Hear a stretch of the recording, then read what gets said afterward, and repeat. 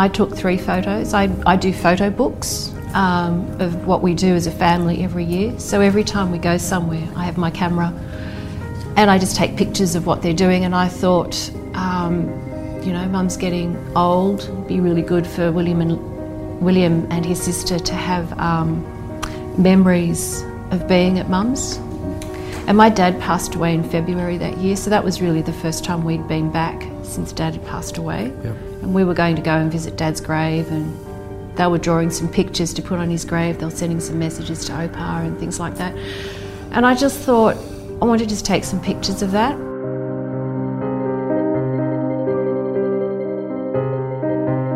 Welcome to episode 2 of Where's William Tyrrell? William vanished when he was just 3, but already in those 3 short years, his life had been incredibly challenging. In this episode, we'll look at why William was placed into foster care and why his biological parents abducted him to stop authorities taking him away. We'll also delve into the very complicated process of foster care and how William and his sister ended up with Peter and Jane.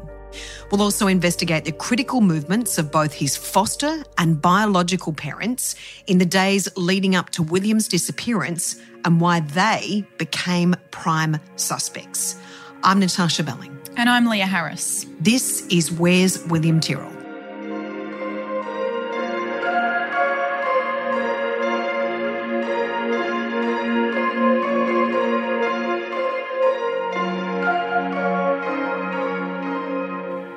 Leah, William had a very complicated start to life, didn't he? He certainly did. And if you can imagine, the first few years of a child's life are overwhelming and confusing for any child. But to then throw in the fact that he was born to one set of parents and then before he's even 1 year old, he's removed and put in the care of another set of parents. And that's just such a huge thing for a child to go through. And also in this story, often the person that's forgotten is William's older sister, Lindsay, which we'll get to in a moment. But for Lindsay and William, their birth parents, tell us a little bit more about the mum and dad. There's obviously some issues in some history surrounding them that led to this whole situation. And I won't go into what that is in detail because out of respect for them, and I don't think that is helpful for William's story. But for the purposes of introducing them, as I mentioned last episode, there are laws that prevent us from being able to identify William's foster family. It's actually not those same laws, though, that are preventing us from identifying his birth family. There was a Supreme Court decision a couple of years ago that actually allowed us to identify them, but there have been some recent court orders made by the Coroner's Court that do, again, prevent us from identifying them. So we'll be using pseudonyms for them throughout this podcast, and that we're going to call them Stacey and Daniel. And I should also say that we have made attempts to contact them to speak with them for this podcast, but we haven't heard back at this stage.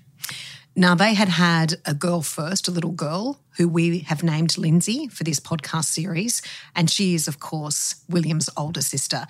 Lindsay was taken out of their care quite early on, before even William was born. So Lindsay was born in 2010 and she was living with her biological mum and dad, Stacey and Daniel, and there was some concerning things happening that made the department decide that that was no longer a safe home environment for her, and they removed her from that home when she was 3 months old. She was placed in the care of another family. She wouldn't be placed into Jane and Peter's care until much later, so she was being cared for by another set of parents. Why can't we go into detail about what was happening in that home environment with William's birth parents?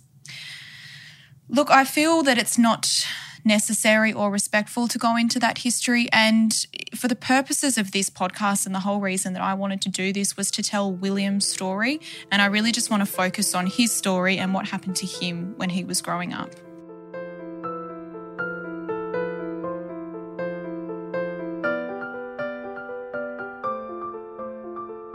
So, Leah, although Lindsay had been removed by the authorities, William was allowed to stay with his birth parents. Yes, Stacey fell pregnant with the same man, Daniel, again, shortly after Lindsay was born. And they actually separated while she was pregnant with William, but they got back together shortly before he was born in 2011. What happened after William was born? So he was in their care until he was about 7 or 8 months old, and that was when the department decided again that it was an unsafe home environment for him. Again, I'm not going to go into why that decision was made, but they did make the decision to have him removed from the home as well. Now, throughout this episode, Leah, we're going to talk about what is often a very, very difficult and complicated process with foster care and the biological and foster parents. Now, tell us about Jane and Peter, who, of course, we now know ended up as William's foster parents. What were they doing at this stage? Yeah, so before William was removed, Jane and Peter had been approved foster carers since 2011. It was something that they'd always talked about wanting to do. They wanted to help kids who were in need of a safe and loving home, and I spoke about that recently with them. As you said, it is a huge thing that you guys decided to do, to become their foster carers. What made you decide to do that? It's just something we've always wanted to do. So we're just following through on what we said we wanted to do. In many circumstances, Leah, if the children are being removed from homes, they've obviously seen or experienced many challenging things at such a delicate, precious age. So it's really important to get the right foster carers, isn't it? And you've had some expert advice and analysis into this. Yeah, that's right. So I spoke to someone who can tell us exactly what it takes for people to become foster carers. Dr. Amy Conley-Wright is an Associate Professor of Social Work and Social Policy at the University of Sydney, and she's actually been researching the child welfare system for about 20 years. So the process for recruitment of foster carers, it's quite comprehensive because it is a very serious responsibility, and so it's taken very seriously. People do have to go through criminal background checks. They have to apply for what's called a Working with Children check and have that registered with the Office of the Children's Guardian. And then the recruitment process can vary depending on the agency, but a standard process that's used by many agencies is called the step-by-step assessment process, and that involves a series of structured interviews where someone who's coming to do the assessment, usually a social worker, a caseworker, will talk to the prospective foster parent or parents about why they want to care for a child, their capacity to keep a child safe, their understanding of child abuse and neglect, how they would respond to a child having trauma behaviors, an understanding of children's identity and their culture, because often children could be from a different culture and be fostered by a family who don't share their cultural background. So it's quite a detailed process of having a series of interviews. That's the sort of typical process. Jane and Peter had passed all of those checks by authorities, and they'd fostered a number of other children as well. They had already fostered some children under those short-term care orders, which are quite common in these situations, and that had all gone, to plan. But what they really wanted was some children under long-term care orders that they could raise in a safe, loving home as their own until they turned 18. So that was what they were hoping for when they got the call about these two children. And in 2012, they got that call, Leah, that they were lucky enough to be chosen as foster carers for a 9-month-old baby boy and a 2-year-old little girl who now we know was William and Lindsay, and that Lindsay had already been removed for the birth parents and that William was about to be removed. So that situation was going on with Jane and Peter that they received that news. But on the other hand, the birth parents had found out that the authorities were going to take William. What happened then? Stacey and Daniel were told that William would also be removed from their care, and this is after they've already dealt with the trauma of having Lindsay removed. And so they decided to do everything in their power to prevent that from happening, and they spoke about that in their police statements. Daniel and I ran away when we heard about the court order. I just couldn't imagine handing over my son. I didn't want them to take William, so Stacey and I organised to take William to my father's house, and we stayed there with William. We had William for about 7 weeks, and we knew they were looking for him to remove him from our care. Police ended up finding us, and they removed William from our care. So that was Stacey and Daniel's police statements, obviously being read by an actor. Leah, 7 weeks they had William for, and they knew that authorities wanted to take him out of their care.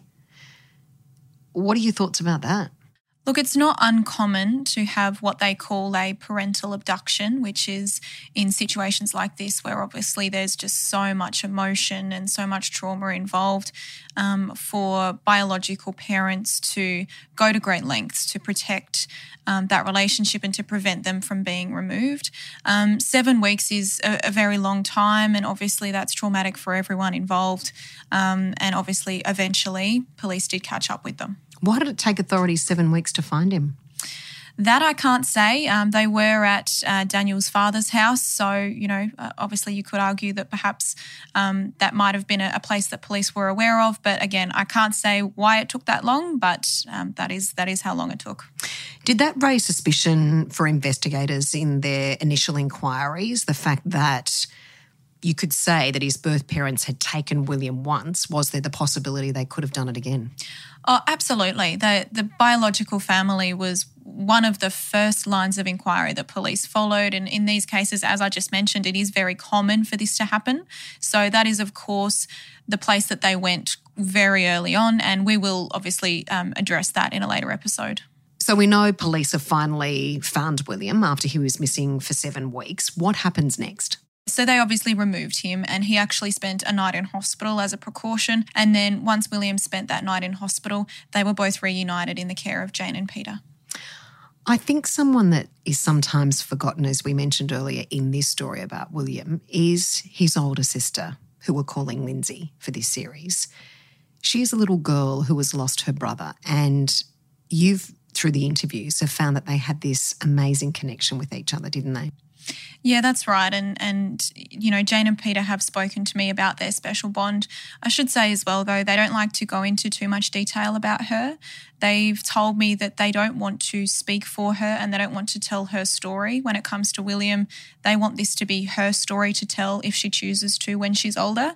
So they don't speak about her a lot, but they do speak about that when they were reunited at Jane and Peter's home, the bond was instant and it was obvious. And, they've spoken about how they happily played together in the backyard on that first day when they came to live with Jane and Peter. I cannot begin to imagine how important that moment would have been for Lindsay. As we mentioned, she had been taken away from her birth parents, had been placed in various foster care situations, and to finally see her beautiful little brother in what was seemed to be a very loving and safe environment must have been incredible. Yeah, absolutely. And as I've said, they already had a close bond, and as anyone can imagine, having that biological sibling by your side through this journey is obviously just so important for them. And to make it even more tragic, the fact that that bond's been lost as William's still missing. Yeah. And talking about connections, there was an amazing connection within minutes of William and Peter meeting.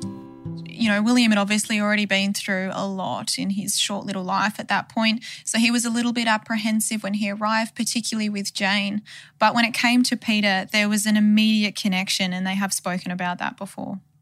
And even though William is not biologically ours, the link and the connection that he had with you was incredibly special. And I'm not saying this in a way to detract from the relationship that he has with his biological family and his parents, because I think that's incredibly precious and special. Yep, I agree. But I think the link and the bond between the two of you was just fabulous to watch. Yep. Specific to this case, we need to clarify the situation with long and short-term placement with foster care. Can you explain that, Leah? Yeah, so there's obviously a lot of different types of orders, and in this case there was short-term orders and long-term orders. And short-term orders are just for the foreseeable future, and in that scenario, there's a lot of regular visits with the biological family, and it's obviously a high possibility in those types of orders that they will eventually be returned to their biological family. And in this case, in those initial few months, William was under a short-term order. So he was actually having regular visits still with Stacey and Daniel, his biological parents, in those first few months, despite the fact that they had absconded with him, while Lindsay was placed in a long-term care order. and that means that the plan is she will remain with her foster parents until she turns 18. Stacey also spoke about this situation in her police statement. About a week or so after William was taken, Daniel and I got to see him. At this stage, we hadn't been allowed to see Lindsay because we'd absconded with William. I didn't see Lindsay for 6 weeks while we were in hiding with William. At this stage, Daniel hasn't seen Lindsay for about 2 years. He deliberately didn't see Lindsay so that Docs wouldn't know we were together. We didn't want Docs to know we were together because we were trying to get Lindsay back. Leah, this is so complicated even for adults to comprehend. This must be so incredibly confusing, this situation for little kids. Absolutely, and when they're still having contact with their biological family, which, as we know, is important, and, no one would want to diminish that significance of that relationship, but it is just so confusing for them. Although authorities had taken both Stacey and Daniel's 2 children away from them, they then took the steps to actually try and get them back through the courts. Take us through what happened there. Yeah, so Stacey and Daniel applied to the family court to have the orders that had been placed on Lindsay and William reversed. Unfortunately for them, the court decided to do the opposite, essentially. So as I mentioned before, Lindsay was under a long-term care order and William was under a short-term care order. And the court decided at that point to not only uphold the long-term care order that was placed on Lindsay, but to also place a long-term care order on William. And that meant that both children were then ordered to be remaining living with Jane and Peter in that foster care situation until they turned 18. The plans were that both he and his sister would be with you until they were adults. Correct. So that was obviously plans for the future that were... So they were placed with us under what's called long-term orders. And that is when children, when they come into care and they get long-term orders, is that they're placed in the foster care process until they turn the age of 18. On what basis, Leah, would have they made that decision? It's really complex in each individual case of these types of situations, so it's hard to say why they made that decision. But I asked Dr. Conley-Wright about this and she explained how this type of decision is made. So the reasons why long-term order are made are about the best interest of the child. So, and that's a complex thing in the sense that it's often a child can be removed because of immediate safety concerns and placed into another home with a relative or with a foster carer. And then a determination is made at a later point whether it's safe for them to be returned, but also then at that point if it's in their best interests. In some cases, children have formed a bond, an attachment with the carers that they're with. They have had stability in their lives. They are, part of a community. They're going to school or preschool, and so it may not be perceived as being by the courts and by Family and Community Services as being in the child's best interest to be taken out of a stable placement where they're being well cared for, to be restored. These are very, very complex questions. So it's not simply a question of safety. It's also really for an individual child and that individual child's best interests, what is going to be the best thing for that child.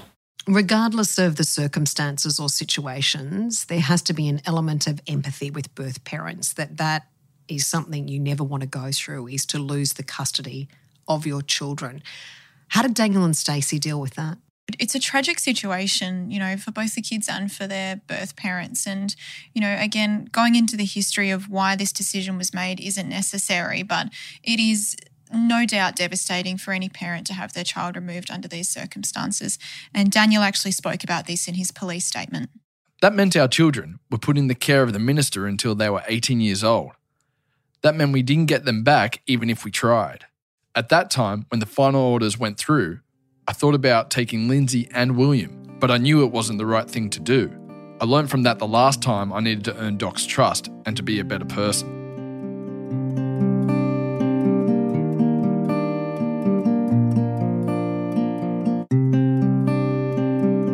Yet again, Leah, William's beautiful personality started to shine, even in those first initial few weeks and months when he started to live with here and get to know his new family. Yeah, they've spoken about how William's cheeky, vibrant spirit started to come out really early on, and as he settled into his new life, that just flourished. For yours, how did him coming into your lives change your lives? Changed it forever, but in a really positive way. And I think for everybody a part of that, and everyone was impacted by that in a positive way. Yeah. And even things outwardly that, you'd be going shopping or walking down the street, but he'd also have impact on others, and just people could actually see that he had this big smile on his face, and he was, I don't know, he's a little boy full of joy, full of joy. Yeah, I'm taking a video. Look at you. So that's another home video taken by his foster father on William's second birthday. And he's sitting in a high chair and he's got his chocolate birthday cake smeared all over his face, and you can just see the joy in his face. Happy birthday, William. Leo, I just, listening to that audio, want to burst into tears because we just keep remembering that is a precious little boy who had been through so much in just 3 years, so much in difficult situations and circumstances. And he was still filled with so much joy and so much laughter. And I just cannot stop thinking about his big, beautiful brown eyes and his joyous laugh. Yeah, and the thing that really strikes me when I see that video and hear it is the love in his foster dad's voice as well. You can just hear how much joy he gets out of William and how much love he has for him, and it just radiates from both of them.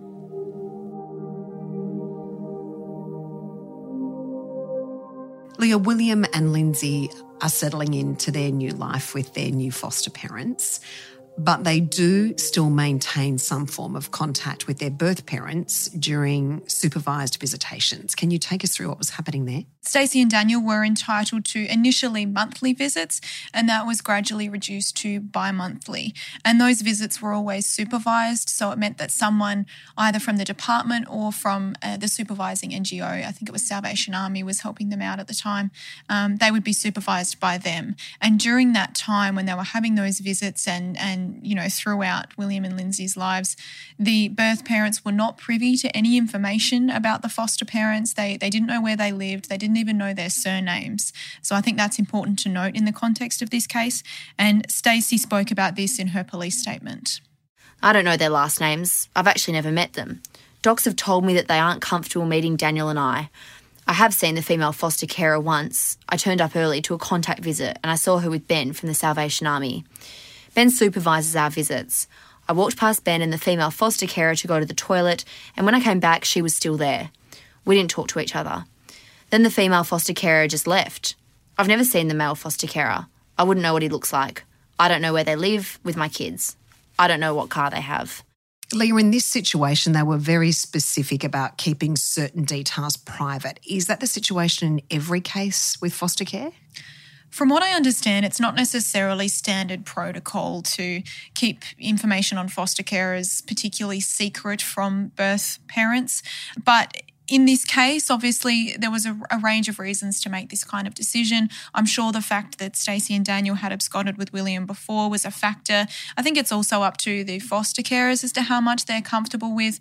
But the important thing to note in this case is that information was very, very limited. Stacey and Daniel did not know much information at all about Peter and Jane. As we mentioned earlier, Leah, the whole foster care situation is incredibly complicated and difficult and very emotional for adults, let alone little children.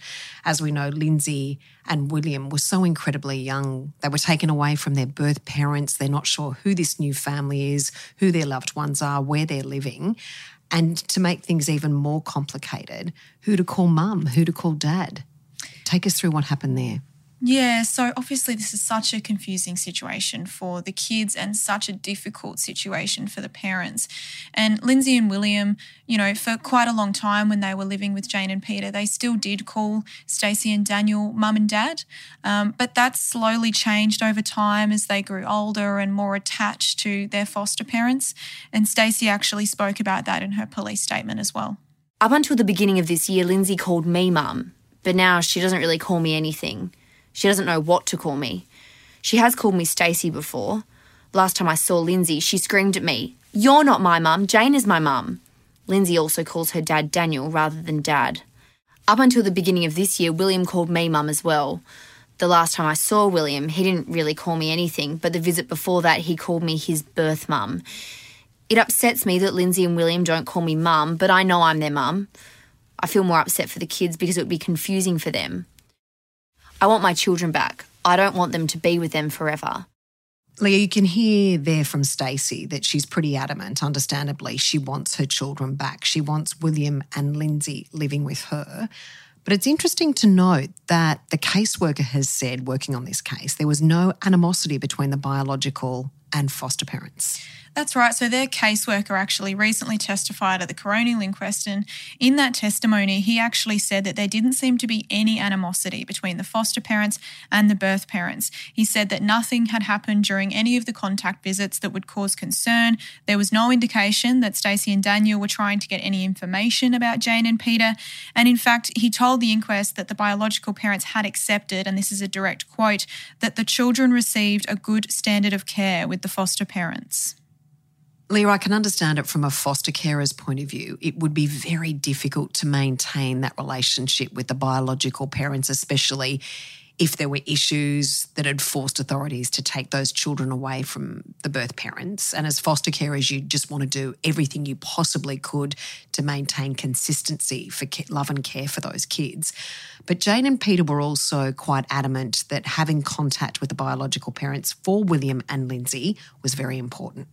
Yeah, that's right. And they've always spoken to me about how much they value that relationship between William and Lindsay and their birth parents, and how they don't want to replace them. They don't want to diminish that relationship, that continues to be significant to those children's lives. And I spoke to them about that again recently. Never ever had the view that we would replace his mum and dad, because we can't. No. We can't. No. Didn't want to. I don't think it would be fair of us to take away the role that his mum and dad have in his life. And what we always wanted to do was embrace that.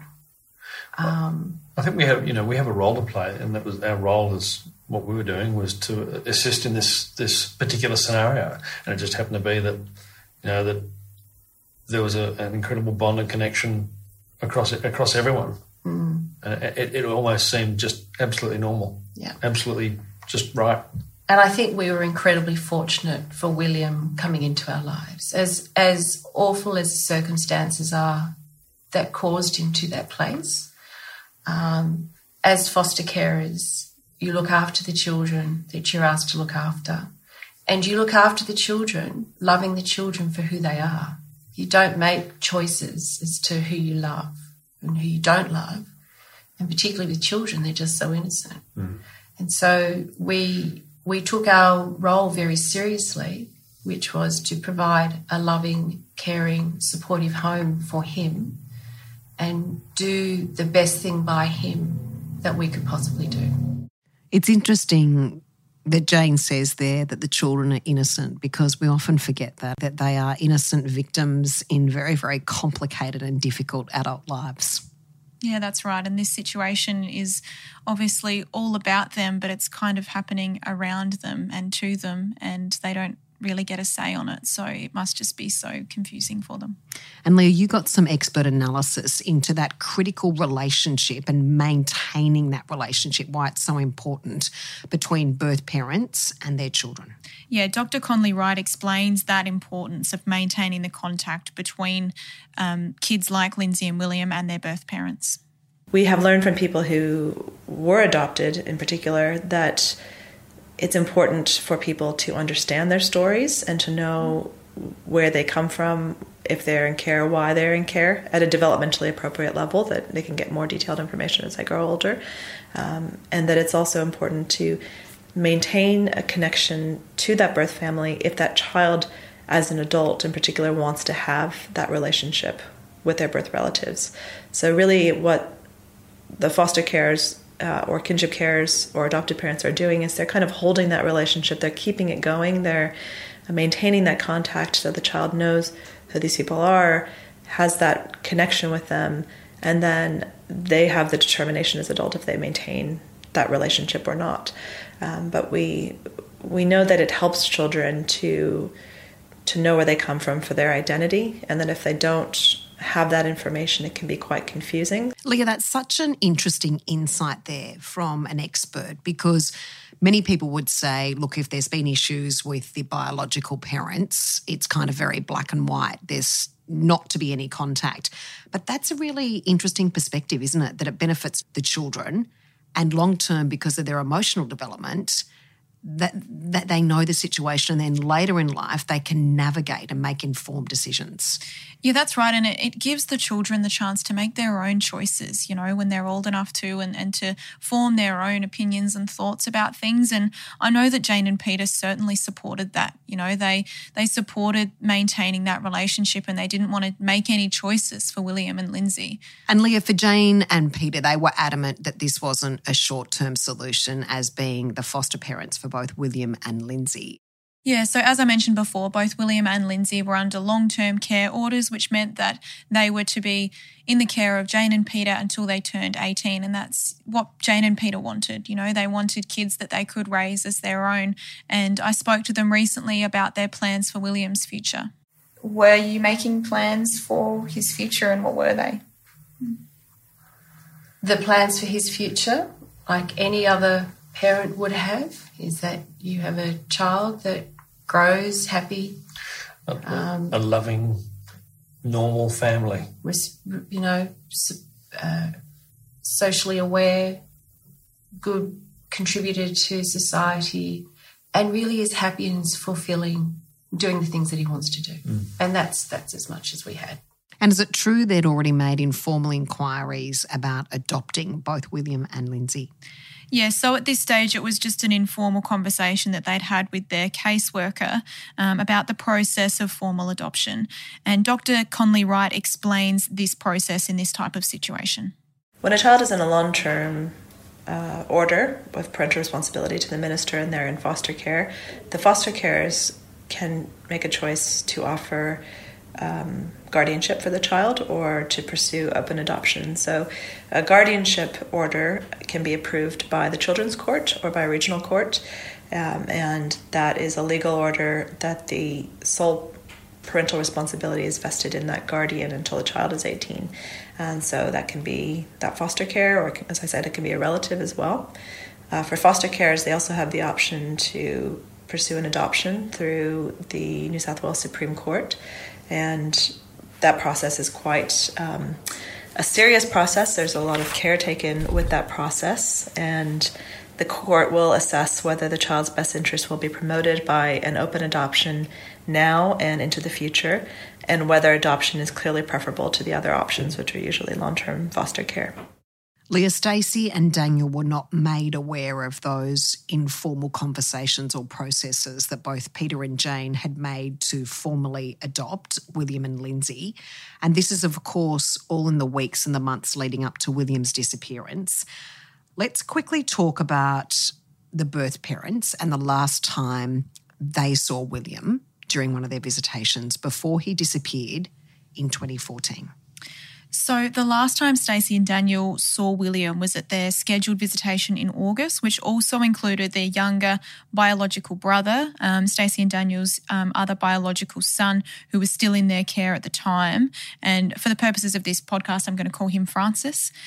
So the visit was in late August, and it was about 3 weeks before William disappeared. And Stacey was actually heavily pregnant with the couple's 4th child. Now, what's important to note here is that William had a black eye during that visitation. What had caused that? According to his foster parents, his foster mother specifically, they were at home. She was having a cup of tea with a friend who had come over to visit, and William was crawling up on the couch to sit on her lap for a cuddle. And as kids do, crawling up there, lost his balance. He fell off and hit his head on the corner of the coffee table. So he had a bruised eye as a result of that, and that's what Jane says is how that happened. So the caseworker actually called Stacey before the visit in August to let her know that that he had a black eye, and told her what had happened. Was Stacey concerned about that? Oh, look, I'm sure that she was concerned about anything that related to William's health, but she accepted, I think, that's what had happened, and certainly hasn't insinuated anything else. And what happened on that final visit? So the visit took place at a play centre in North Sydney from about 10 a.m. until midday. It was actually an hour longer than usual to make up for the previous visit in June that Stacey and Daniel had missed for various reasons. So Stacey recalled that last visit with William in her police statement. Usually when I see the kids, William is off running around and Lindsay sits with me. William is more interested in what's happening around him. But this time William was happy sitting on my lap and giving me a cuddle. He was more affectionate than usual. This time it was Lindsay that was running around. When I saw William, I could still see the faint bruise near his eye. This visit was pretty busy because there were lots of kids around. Plus, there were 3 people supervising, which made it busy. They followed us everywhere. I would say it was a good visit. We always had good contact visits. They're never bad. We gave William some clothes and a pair of sneakers. At the end of the visit, Lindsay and William got an ice cream and then Ben said it was time to go. Lindsay and William gave me a hug and a kiss before they left. That is the last time I saw William. Let's move to that critical day that William disappeared. Subsequently, both the biological and foster parents were seen by police investigators as suspects, especially considering the history with William's biological parents. Tell us what the biological parents were doing on the day that William disappeared. Both Stacey and Daniel were in Sydney at the time, and it's important to note as well that they were not aware that Jane and Peter had taken the 2 kids to Kendall that weekend.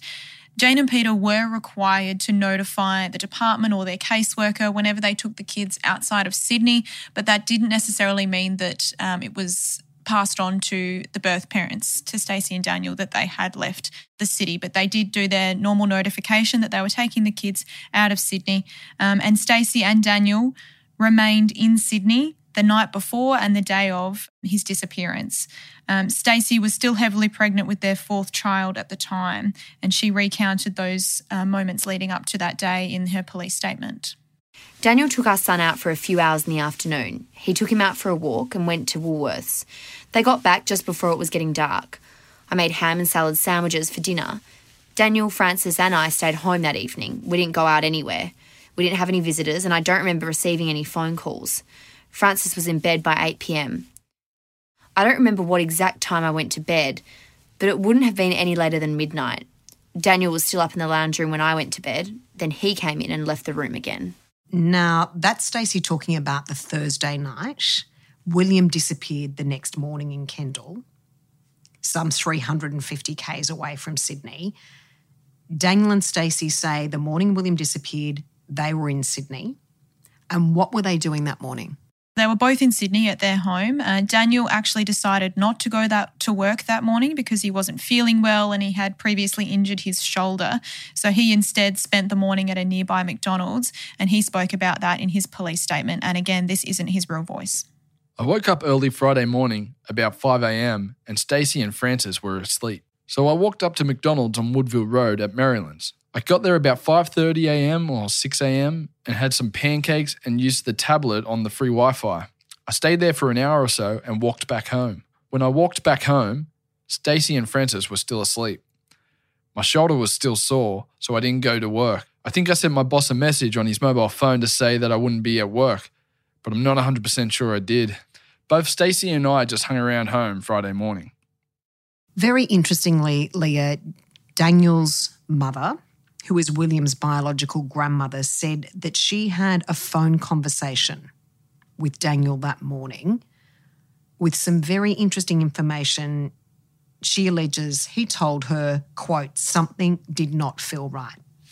Yeah, so Daniel's mother, William's biological grandmother, later told police about this phone call that she had from her son saying something doesn't feel right. He later claimed he doesn't actually remember making that call, but he said he was probably referring to the fact that he wasn't feeling well enough to go to work. So he told police he remained home for the rest of that day while Stacey went out shopping. Now, Stacey also told police they both remained in Sydney all day.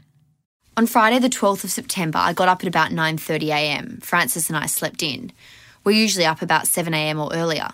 Daniel was already up by the time Francis and I were up.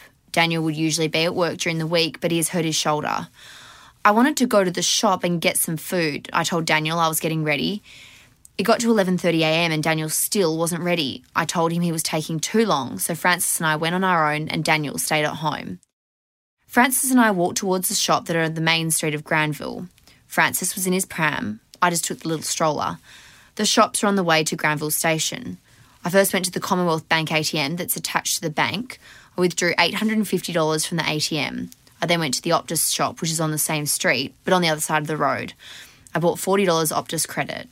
I sat down near the Subway shop and put the credit on my phone. I tried to call Daniel a few times, but he didn't answer. I called my brother and I spoke to him. Francis and I caught the train from Granville to Blacktown. As soon as I got on the train, I texted Daniel. Leah, it's interesting to note, as Stacey was shopping in Sydney, Daniel was supposed to meet her at the shopping centre but sent her a text saying he wasn't able to make it.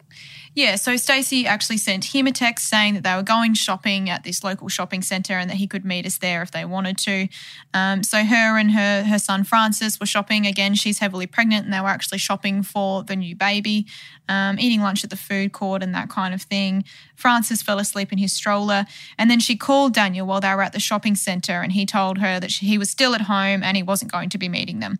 So she left shortly after and made her way back home where they found Daniel was already home at about 4 p.m. That, of course, is the day that William disappeared. And what time did they get the knock at the door? Police knocked on their front door. So it was only shortly after Stacey and Francis arrived home from shopping. And this is around 6 hours after William vanished. Again, William vanished at around 10:30am and this is just after 4 p.m. That police knocked on their door in Sydney. So Stacey opened the door to find 2 uniformed police officers standing there. She later recounted that moment in her police statement. They asked me if I knew where William was. I was really confused. I got worried when I first saw the police because last time police came I had a warrant out. I told them I didn't know where he was. I started to get worried. They told me William was missing. At first I just thought he might be missing from daycare. Subsequently, police then searched their house and they thought they may have found William when they looked at his little brother Francis. The officers went into the house and Stacey allowed them to search the house. They went from room to room to see if they could see anything suspicious. And they went out into the backyard, which is where they found Francis, William's little brother, playing. And they immediately thought that he looked like William. But obviously soon established that that wasn't him and in fact was his little brother. So they asked Stacey and Daniel where they'd been that day and she presented them with the receipts from her shopping trip. And eventually they were satisfied that he wasn't there and so they left. Daniel also recalled this in his statement to police. Uniformed police knocked on our door and told us that our son William was missing. I was shocked when they told us and thought it must have been a joke. I didn't take it seriously. The police checked our house to make sure William wasn't there. This was the first time I was aware that William was missing. Not long after the police left, we turned on the TV and saw it was on the news. So around 6 hours after William disappeared, his disappearance was already making news right across the country and a police investigation was well and truly underway. While that was unfolding in Kendall, back in Sydney with the birth parents, 3 women arrived from the Salvation Army. Yeah, so shortly after those officers left, 3 women from the Salvation Army arrived. The Salvation Army, again, as I mentioned before, that was the agency that was managing the case for their foster situation at the time. So they arrived and spoke to Stacey and Daniel, informing them about what had happened in Kendall. Stacey recounts how she felt in that moment in her police statement. I got upset and I started crying because I was worried about William. William and Lindsay are really close. Lindsay looks out for him and they're like best friends. If Lindsay was with William, she wouldn't have let him wander off. She always looks out for him. That's what I don't understand. So for Stacey and Daniel in Sydney, they were coming to terms with the fact that earlier they'd had both of their children, Lindsay and William, taken from them, and now they were coming to terms with the fact that William had disappeared and there was a major police investigation underway. And we're set to learn more about that in episode 3, Leah. Yes, next week we'll talk a lot more about that crucial 24 hours after William went missing. And that's obviously critical to a police investigation, as well as the search, the huge ground search that was conducted to try and find him. But we'll also talk about what that first day was like for Jane and Peter as they come to terms with what's happening and have to think about that worst case scenario. And also what they saw and heard in that first day that could later become significant to the investigation.